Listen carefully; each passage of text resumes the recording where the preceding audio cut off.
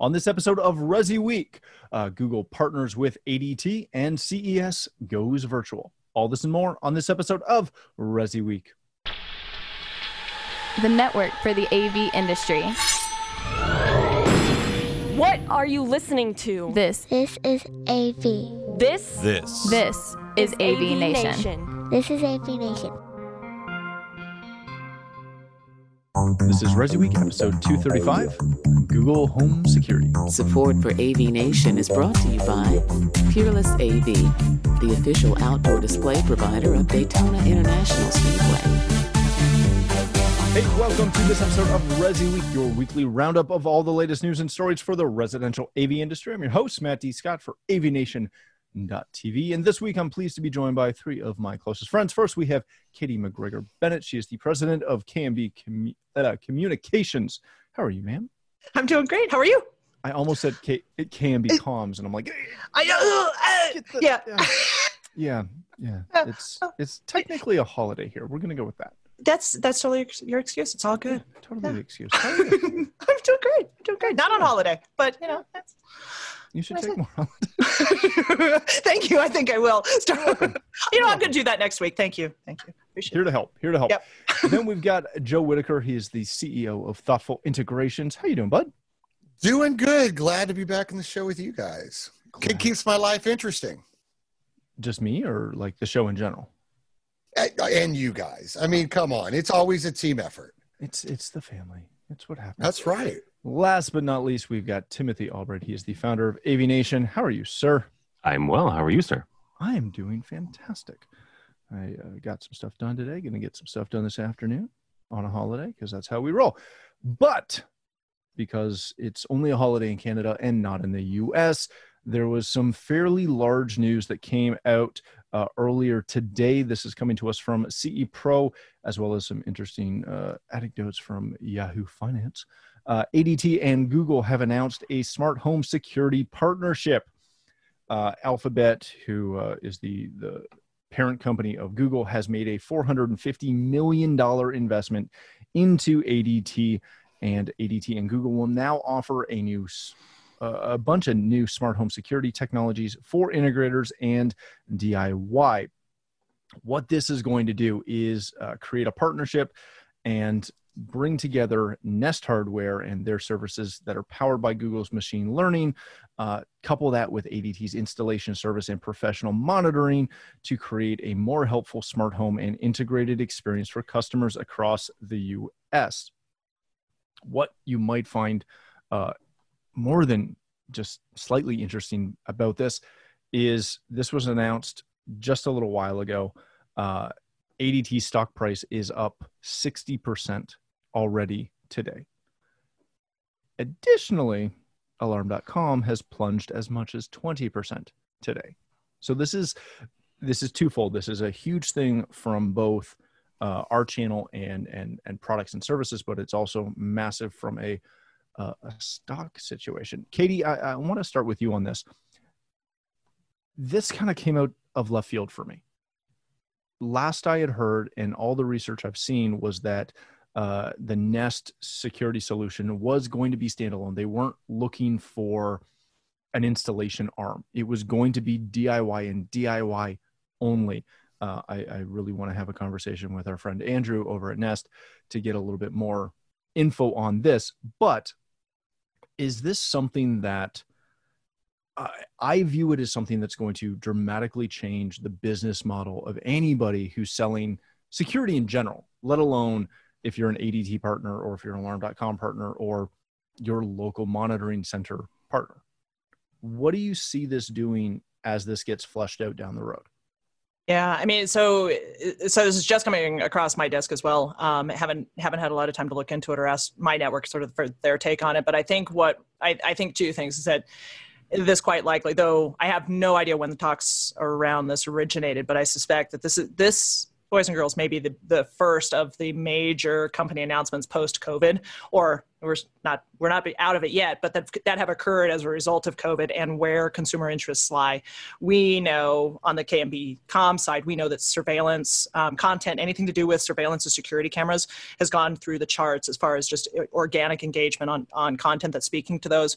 We know that sales on the integration side are through the roof.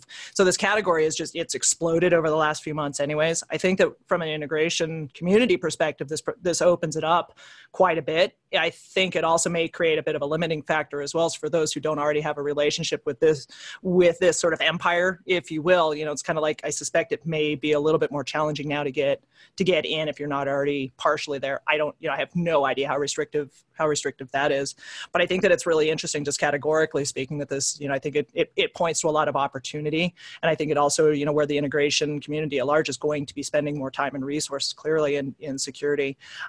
It's curious and concerning that this is, the Google side of it. And, what else is connected to this? And I know that I know the industry and the community is going to rise up against that. Joe, I'd love definitely to hear your thoughts on that too, just, from the business side of it. So that's just kind of my quick take. Very good. Joey, given, what Katie just said, and I believe, correct me if I'm wrong, but I believe that you run the security side of your business kind of the way I run mine, where, we do a lot of CCTV and things like that, but alarms are kind of that add-on. If somebody really wants it, we'll do it. But at least I'm not out, flagging flyers, ADT style of, sending a couple grunts out to go flag 400 doors and try and get, a 3-year contract with 0 down and $40 a month, as much as that can be a very good business model. When you see this and looking at your business and the way you're running your business right now, is this something that gives you pause to say, yeah, we're going to have a really hard time competing against anyone on alarms if ADT and Nest have what will most likely be a very cost-effective and simple solution? Well, I don't know if it's a drop in the bucket situation. Obviously we do security. We have a security license, all that kind of thing. And those are the kind of the questions that we answered for ourselves when we hopped on like the Vivint Pro Partner Program, which is, I don't even know what that looks like right now. Through all the COVID stuff, but while Katie was talking and you were talking, I was scratching down notes and kind of thought back kind of in a historical manner, good 10 years, right? So you always had ADT, Tyco as the heavy hitters. Doesn't matter where in the US you are. Those two were your heavy hitters. And then you had companies like Vivint come in, which I always consider it Vivint /2 gig, same thing, different model. Yep. But then you got to look at all those trends. And that's kind of the scary part. Is you're like Amazon. Okay, you own Ring. You do some security. Where are you at? Where are you at in this? If we're going to break this down, take the two big boys in the room, take the Amazon, good old Bezos and them, and then take the Google side and say, okay, if we're going to break this down and go all the way down into integrator partnerships or whatever, what is this going to look like for me, in the back end? You're going to offer a product what can be DIY and be integrator specific, so to speak. Where is that going to play when you've got other people like, Snap and C4 jumping into the Claire thing with the nice touch panel for their new security platform? What does this look like for us right now? Because now you got it cut into 3 spots where I think this is scary for everyone, because who's going to make money? The integrator, the real true security professional that might offer, a Vivint, a 2 gig, an ADT, or, your good old classical Honeywell stuff. What are we going to look like on the back end as a business model when the big popular one, it's going to be the Google ADT thing that launches, and I can either install it myself or have a pro install it? Where does that leave us in the security mix? I honestly think an entire reevaluation. And this ADT thing, the biggest part of this whole thing is, reading this article, listening to you guys, is the one thing that everyone forgets. Why did the Nest security thing fail? And why did the Amazon Ring thing not really take off? Because each individual state has their own regulations on what can be installed, by who, when, where, and what can actually be monitored to call fire department, ambulance, medical, all of that. that missing component. Well, how does Google fix that? Invest a ton of money in ADT and then maybe snaps them up somewhere down the road. Because that's the thing that everybody was missing. We operate in more than one state. Here in St. Louis, it's wild, wild west security. Doesn't matter. But you go to Texas and you don't have a security license, you stick a camera outside a house, that could be up to a $10,000 fine. Now imagine Amazon and Google trying to deal with that with their security platforms. ADT fixes a problem, weighs in heavy on their money, and they will get to introduce some new products and all their algorithms in the back end. So yeah, it for guys like us, yeah, I mean, I might not even do security anymore. I mean, it's that serious of a big deal. Wow, that's very interesting.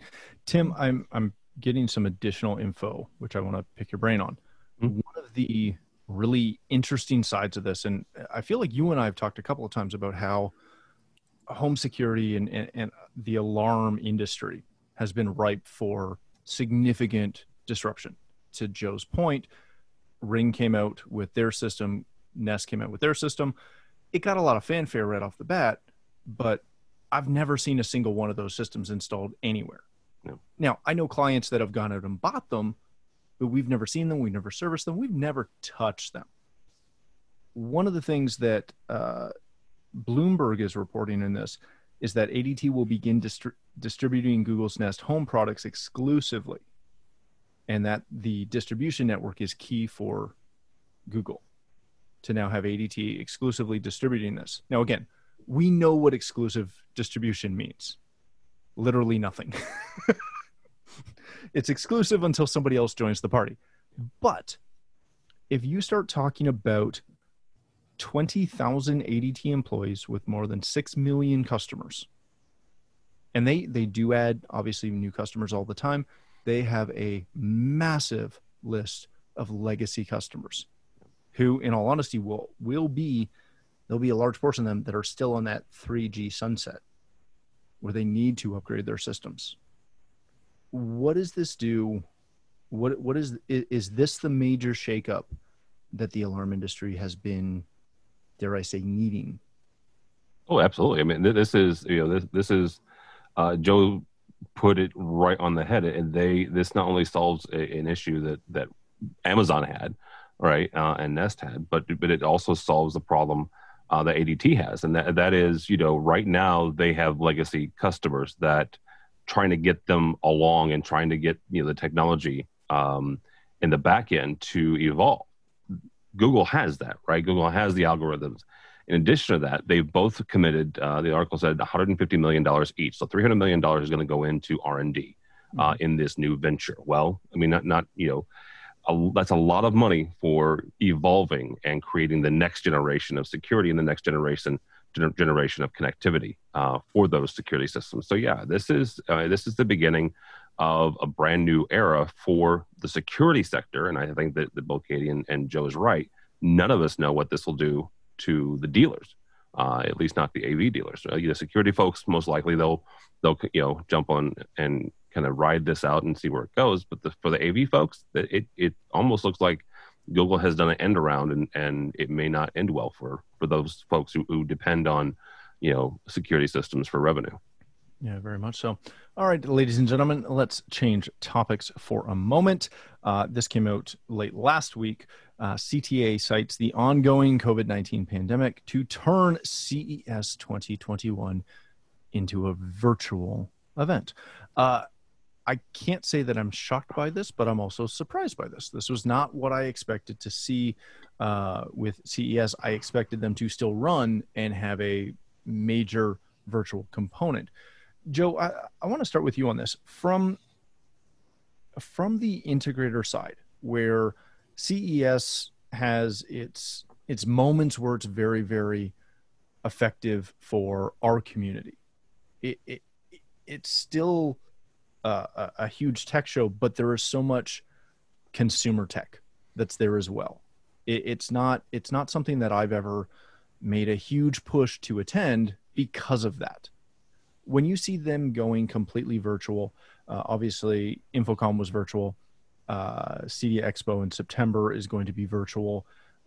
ISE will likely have some portion virtual, just reading tea leaves. None of that has been announced yet, but CES is like the show of shows. What does it mean to see CES saying, yeah, we're going to go virtual this year? This is the most insane thing I've ever heard in my life. And here's why. I'm glad you said it first. There's a pandemic, just so we're clear. Yes, there is a pandemic. So on that standpoint, of course, it makes sense. Of course, it's a responsible thing to do when we don't know what Q4 is going to look like at all as far as a pandemic. And then you've got this huge show that tail ends in the middle of what would be, the winter in the middle of the United States, good old beginning of January is what it is. So you have all these components in it that says, okay, this is a smart, responsible idea. However, you look at some of the other trends, you look at Infocom, you look at CEDIA Expo, and you're even worried about that in how do we normally have 20,000 attendees with 1,000 manufacturers, and how do we cater that into a virtual experience? So now multiply that by 100, and now you have CES. I mean, I haven't been to CES since like 12 or 13. I was doing a headphone gig consultation thing, and that was the last time I was there. And even looking at it then, how can you take something that big and spread out with your typical what the attendees look like and how many manufacturers there are insane. And how do you convert that to a virtual platform? I mean, it's a great place originally to, you want to find an iPhone case, that's the place to go. They got a whole floor for that. You want to find a crappy Bluetooth speaker made by some company that nobody's ever heard of, great place to find it. But then you've got your, your Klipsches, and you got your, all of those big brands like Sony that really pull out all the stops. How are you going to do something that massive of a scale virtually? Just me being honest, I don't see how that is even possible. I mean, you're talking about a hosting platform that I bet you the government doesn't even have one that can, support that many people at one time. Have you seen a congressional thing virtual lately? I mean, those are horrible. Now, they've got all the money in the world, but you can't do it. Where do I think the power is going to be for CES? Same thing I think about CEDIA Expo. The power is going to be in the hands of the manufacturers. Whatever they pull off within the confines of the box they were given to present, that's going to be the key winning point. There's going to be, dude, you're right. I mean, it's CES. It's the biggest thing in electronics on the planet. How are you going to do that virtually? I wish them the best of luck. I will probably attend some of their stuff just to view it and, see how it turns out. But that's scary. That I don't know what that revenue loss looks like for them either on the business side. That is going to be just every association's feeling it, but they're going to probably feel it the worst. Yeah, astronomical. They're going to feel it. Timmy, this is. I had initially kind of shock with this because I did not expect this to happen. And then I had a fair amount of sadness because this was supposed to be the year that we were going to go and cover CES. And I feel like they did it just out of spite for us. They did it good because they realized you were going to finally go to it. I know, they're like, nope, we're done. It's out. Not the Canadian. Finito. When you watch this and hear what Joe's saying, and you and I've had multiple conversations about virtual events. We've held our own. Mm-hmm. There is a lot that is lost in a virtual event. You can do them very well. You can have some fantastic, panels and sessions and all that other stuff, but it just doesn't compare. It's not the same thing. There's no way to virtually recreate that. Is this, obviously they have to do it, but is this something where you feel they're going into this going, yep, this is going to be kind of crappy? Well, number one, they don't have to, right? Nobody has to do these events. And I was honestly shocked about this because quite frankly, the day before I was talking with someone else, and we've all kind of watched CES as kind of the bellwether for the first quarter, maybe in the second quarter of next year. And I had been told that CTA was they were going to make bigger aisles and you do some social distancing stuff, but they were going to have a show. In fact, I was on a show with David Danto, the guy that David Danto who works for Poly.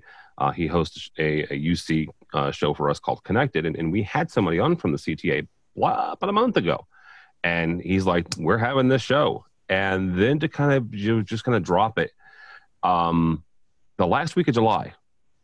Now, I want to point something out here. Well, the last week of July, Infocom got crap for canceling, the end of March. And granted, that was the start of this, right? Mm-hmm. That was the first part of COVID, for at least here in the States.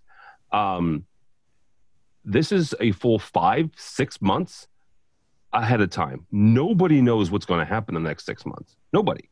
Right? There are 4 different companies that are working on a vaccine right now. It may come to pass. We may be able to, or we all may be stuck here within the confines. Well, the 3 of us confines of the States, and you still can't get here in January. Who knows? Right? So I personally think that this was a little bit premature. I think that it was a bit early to say, to kind of throw up the white flag and say, we give up. We're going virtual. Now, all of that to say, they don't have to, right? They could just say, we're going to skip 2021 and we'll be back in 2022 because hold on. Yeah. Can CES do that? Sure. Like I know they can, but it's CES. Yeah. As Katie's wringing her fist, knowing that I have nothing to market. No. We have to market something. Can they actually, I feel like this show is so big, like DSC, they've essentially, they keep posting it down, but they're not going to have a show this year. Most likely. That's not likely going to dramatically affect any of the exhibitors or the attendees. Mm-hmm. CES, there are hundreds of companies that stake their business on what they can achieve out of CES. And they adjust their product cycles to make sure that they can hit 1st of January, 1st of February. Absolutely. Yep. Don't misunderstand what I'm saying. Joe's right. The power is going to be in not only the organization of CTA, a company that owns CES, but also the partnerships they create with the manufacturers. If the manufacturers have something to show, if the manufacturers have something to talk about that's exciting, that's new, that's innovative, you're not just going to show off some dumb USB fan or something, then yes, absolutely. They should, right? But it is going to be a partnership between the power of the manufacturer and the organization to pull this off. Very good. Katie, let's chat for a second, because you obviously support a lot of manufacturers from a marketing standpoint. Is there an effective way to market to consumers virtually, especially on a scale this size? Is this something like you were part of the team that helped pull off the Atlas IED launch from last week that turned out really well, but it was also its own event. If that had been coupled with Infocom, it still would have been a cool event, but I don't know if the impact would have been there because of all the competing noise. Right. It's hard enough on a CES show floor to draw attention, which is why there's people in the aisles trying to pull you into booths. But virtually, digitally, is the support there? Can you get a message across effectively? That therein lies the challenge. And it's a good thing that I put myself on mute when you guys were talking. There was so much that I wanted to do. There's so much I wanted. No. There's there's a lot of things going on, and I think just to kind of quickly catch up, as I think there's a timeline here, and CES just exponentially is so much larger an event than our trade events. I mean, just massive scale. You couldn't pull off a CES in anything less than 6 months planning. And right now there's so much uncertainty just from a travel perspective of what countries are going to be able to travel, just legally there. Then you also have the corporate liability standpoint. And in the US, that's a much bigger situation, I think, than anywhere else globally. We're a litigious society here in the US. Companies have to take into consideration if they ask people to travel and they become sick, ill, or die, that liability falls to the employer. Theoretically, I'm sure there's a gray area in there, but this is what companies are really struggling with: is as an employer, is this the time to ask your employees to travel, let alone to a trade show? Is that essential? No. a trade show is not essential to, in the bigger scheme of things. Now, I'm not talking as CEO of KB Communications, who relies heavily on trade shows. Let me be very clear on this. But, I think there's just sort of the financial structure of trade shows. So it makes very clear sense. And, maybe I was one of the few in the room, but I was waiting for the announcement to be made and watching the calendar. Wow. Because we were just getting into that range where insurance policies start to kick in. So, and I would expect that if that's the case, and CES has a longer window on that insurance than our regional ones do, because they're smaller in scale, and 182,000 attendees last year. And this, I just reread this stat, and I think it's important for us to understand this. So if last year in 2018, 175,000 attendees, of which 68,000 of those attendees were exhibitor attendees. So to support 4,500 exhibiting companies, 68,000 bodies are in Las Vegas. That starts, and that's hotel rooms, that's foods, that's cabs, that's right. So that's a number that we don't really ever get deep into. And I was writing that mute button hard because it was like, shit, guys, we really do kind of have to talk. Just, when you start breaking down those numbers. Okay, now that's topic aside. You know me, I move fast. Now just get into the product side of it. And, you guys were talking about the USB fans and those kinds of things. I mean, CES really, it is a global launch point for consumer technology. On the industry perspective, ISE has become the global launch point for professional and residential technology. Yep. ISE is really the one that matters the most to us. And a lot of those products that show first at CES, that's the consumer version. We then get to see the pro version 6, 8, 9, 10, 12 months later, we actually see that product come to life. So I think for us, while it's a huge shock, I think it's more of just a matter of looking at what that show and what that time frame has represented to us as an industry, and how do we rejigger accordingly. Now, Matt, to your original question, can you do this effectively as a manufacturer? Hell no. Hell no. These virtual platforms so far are not providing manufacturers a great platform. What Atlas IED did with you guys on the AV Nation side last week was phenomenal, and it got a lot of attention. It's because they were one brand, 1 week, total isolation from any other event. It was beautifully orchestrated. Had they done that at InfoComm, they still would have they would have gotten the attention, but it wouldn't have stood out as a singular event that the industry couldn't miss that one, on that one day for that 30-minute time frame. There's just too much noise around a trade show. So then you have to kind of rely on the virtual platform to pick up that capability. And I'm sorry, but InfoComm was Freeman. We're moving on. CD Expo is going to be Convey. Convey looks, and the platform that it's on looks to be pretty cool. If you're familiar with Outdoor Retailer, massive show for the outdoor retail community. They ran it. It looks pretty good. But honestly, are you really going to walk into a virtual environment, lean your little mouse in and go, ooh, I want to go into the exhibit hall to go see what Sony is showing today? No, you're going to pick up the phone. Joe, you're going to call Jason Savage. Right? Exactly what I do. So, yep. These virtual, it's great that they're there and we have to have something. But guys, gals, this is just not the year that any of us are going to be super compelled by what a manufacturer can introduce and showcase on these platforms. Makes it hard for all of us to really make some noise, but I don't think it's going to be done on these virtual trade show platforms right now. Real quickly, one. Go ahead, Joe. I got one small correction from Mr. Scott. I was going to go ahead. No, you go first. Oh, okay. Because there's a note that I've repeated over and over on one of my pieces of paper, and that's what I keep saying is the era of the big show is for the most part gone.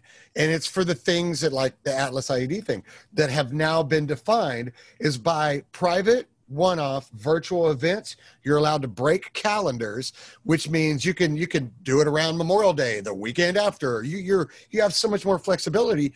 But then there's the ability for the one-on-one time for fireside chats on very specific product information, test cycles, whatever the case may be. These are all things you actually can't do at the big show.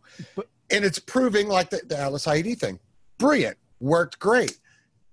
Would it have worked at InfoComm? Sure, but not the way that it actually worked.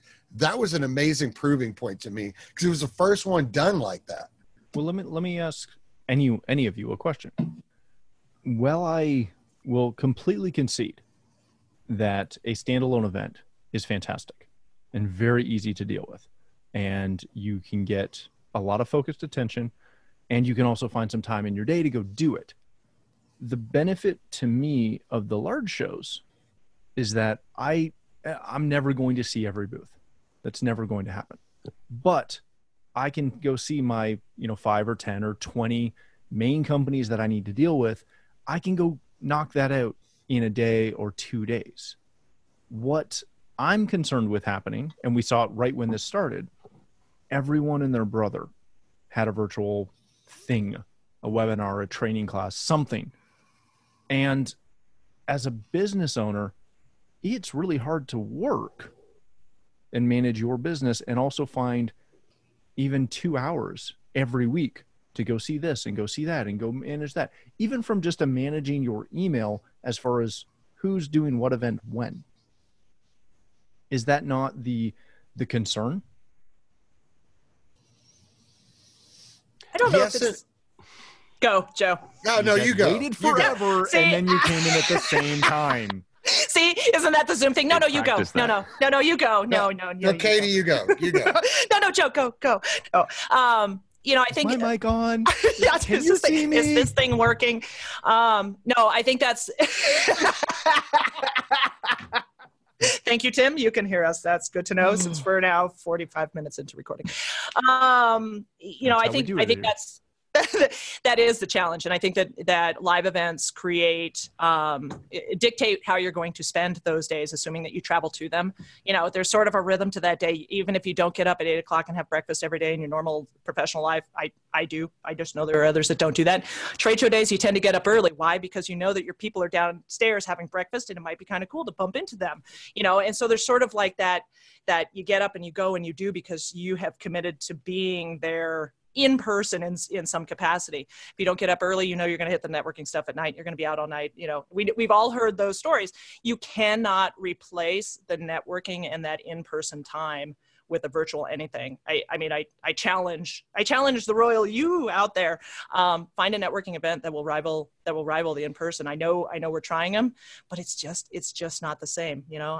I've loved hanging out with you guys here on Zoom for 4 months, but I really honestly cannot wait until I get to see you. I want to hug you. And that's the live event will never replace that. I think we've got a lot of evolution yet to do. They're getting better, but well, hold on. Let me get ready to walk into the trade show.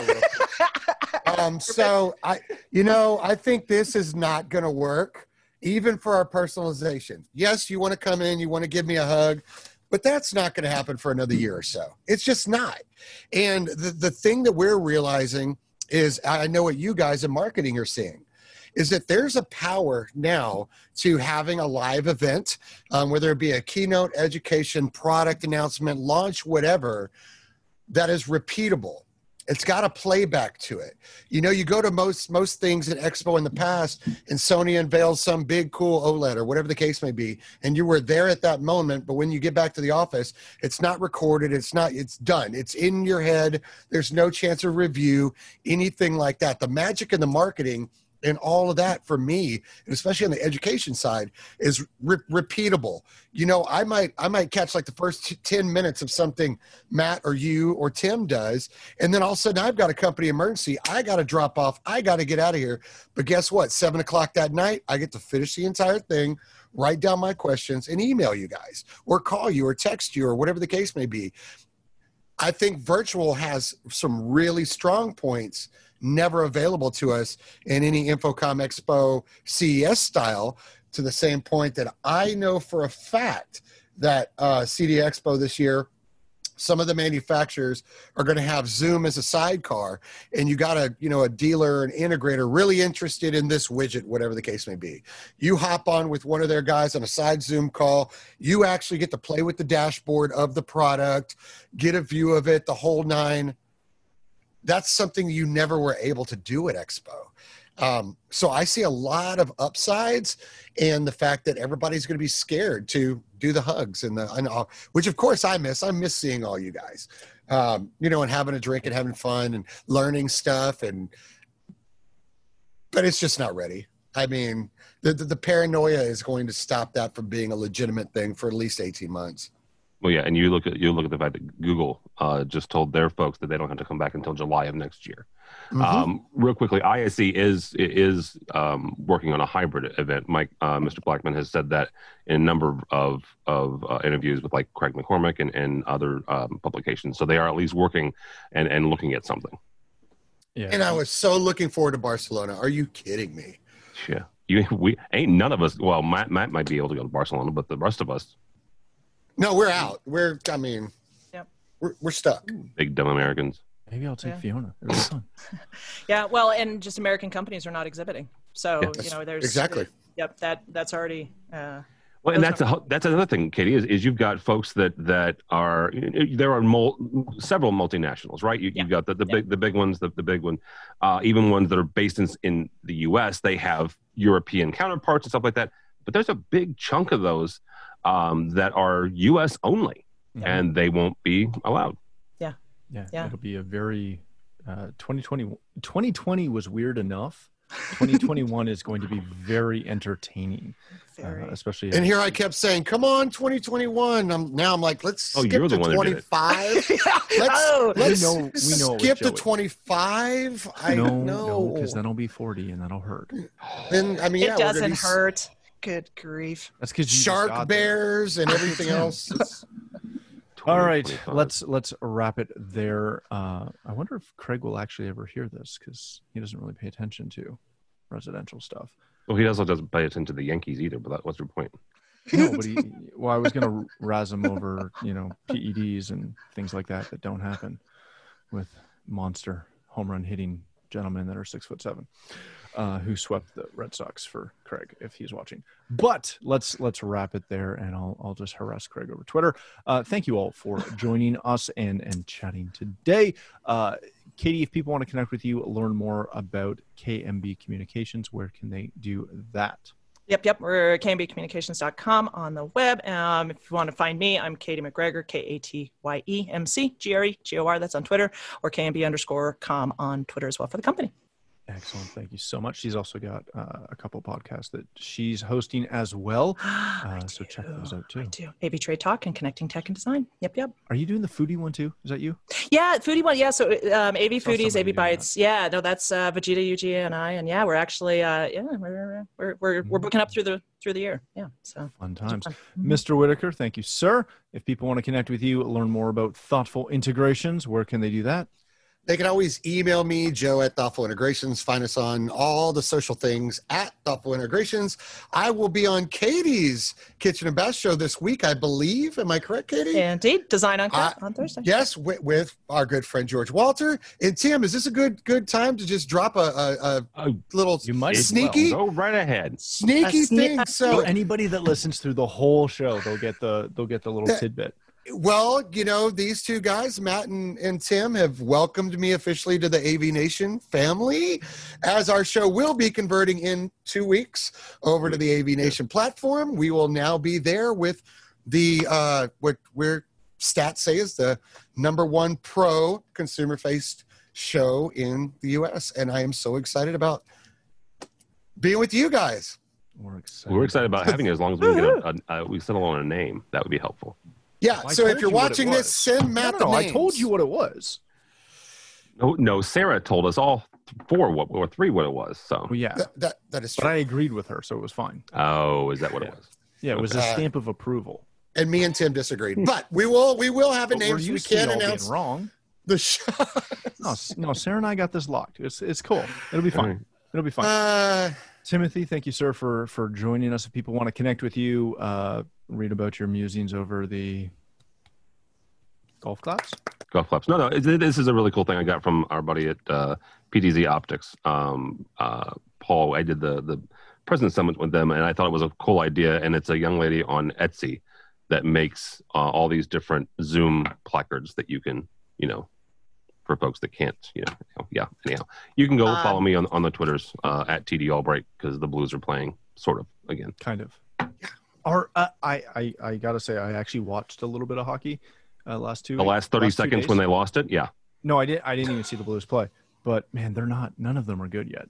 No. Gosh, that's bad hockey. It's kind of abysmal right now for hockey.